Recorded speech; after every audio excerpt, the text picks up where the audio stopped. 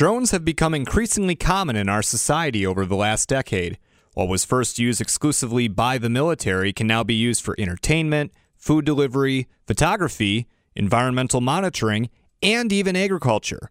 More and more farmers are now using drones to spray crops and monitor overall crop health. This trend does not appear to be slowing down anytime soon.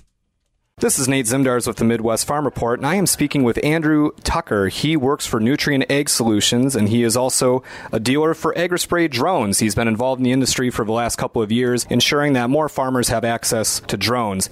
Andrew, can you tell me about your start working with drones? We started back in 2021 with the T20 model drone. We were just looking for a way to make some applications that we couldn't get a ground rig or an airplane into a field very efficiently or economically. The drones gave us the ability to do that, and it has grown quite a bit since we started. Are most of your customers pursuing drones? Is it due to just the inability of being able to have a plane come out there and spray for them, or is it they're just looking for some more efficiency? I think there's a lot of reasons. The planes, typically we're going to cover about 400 acres to a load. So if somebody wants to use some different products or maybe has a smaller field size and you want to go out and spray 50 acres and have the right product at the right time in the field, drones let you do that.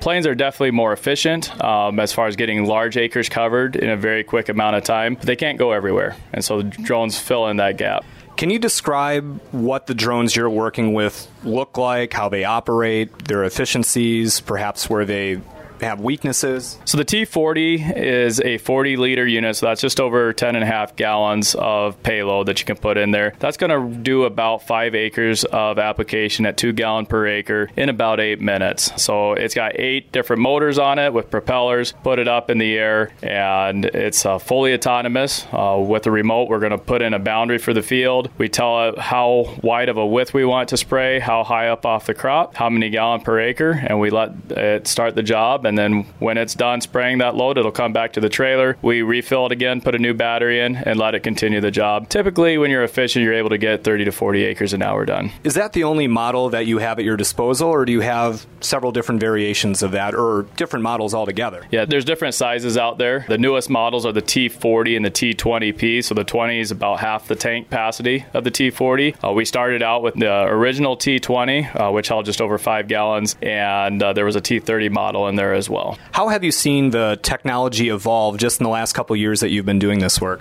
The programming of the drones has really improved. I guess you could say there's been changes to it, allowing us to be more precise in where we want that to spray and not spray. But the battery capabilities and the payload have been the biggest changes. And you did say that these drones are autonomous, but you do have training that you have to go through with farmers in order for them to get up to speed with how that's done. What does that look like? So there's a Part 107 pilot's license that you get. It's some online training, and then you can go into an airport and take the Part 107 test. So that's pretty simple. There's also a Part 137 and a heavyweight exemption that's required. We've got an FAA regulations consultant that helps you fill out the paperwork to be able to obtain those authorizations so that you can fly legally.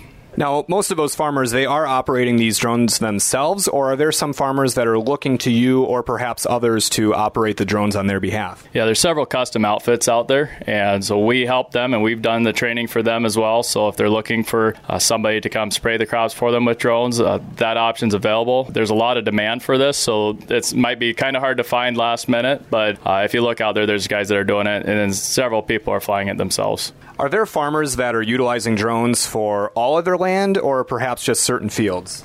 There's a combination of all. We've got guys that are 200 to 300 acre farmers that are spraying just about everything themselves. We've got guys that are several thousand acres that some might be getting done with an airplane, and then they're flying using the drone to fly the acres that aren't practical for an airplane for whatever reason. Usually it's the terrain, or you've got trees around the field. Sometimes you have residences around the field that we don't want to send the planes directly over top of. That's a perfect fit for a drone. And what crops are these farmers typically spraying when they utilize these drones? Just about all of them. There's cranberry farmers up north that are getting into drones to use to spray the cranberry bogs. We've got corn. We've got a lot of diseases in our area that can really impact a corn crop. So that's been a huge driver for the demand for these drones and being able to get the fungicide applications on timely to prevent and to minimize the impact of the disease. And soybeans has been a popular crop to spray with the drones as well.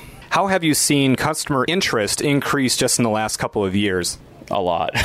There's, when they saw us flying it, we put some stuff out on social media showing that we were flying the drones, and we got almost instant feedback because about 2 years ago, people knew the drones existed, but they didn't think that they were very practical, and they didn't realize they could be efficient with getting the job done. And now it seems like they're all over the place. Do you see drones as replacing aviation sprayers in the near future, or do you think there's a way that drones can operate alongside planes? They definitely are going to continue to operate alongside planes and ground equipment. It's a niche need that the market has, that there hasn't been anything to fill that gap in the past. Planes are definitely going to get a lot of acres covered really quickly where it's practical to fly them. Ground rigs are still going to have a really good place as well to get acres covered. We just don't have enough equipment and people to cover everything that needs to be covered. The drones make it possible for more people to be out there making the applications that need to be made. Is there anything on the horizon as far as drone technology that has you excited about the future? I don't know if I can disclose all that. All right, big picture. What do you see the future of drone technology in agriculture looking like?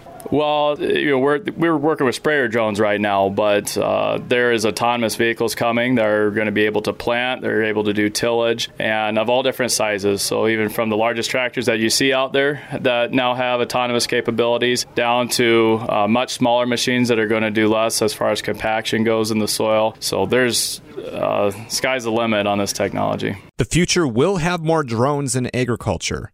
From spraying hard-to-reach fields and eventually autonomous vehicles planting fields, this technology is here to stay. There are plenty of opportunities for farmers to learn more and take advantage of this technology. From the Midwest Farm Report, I'm Nate Zimdars.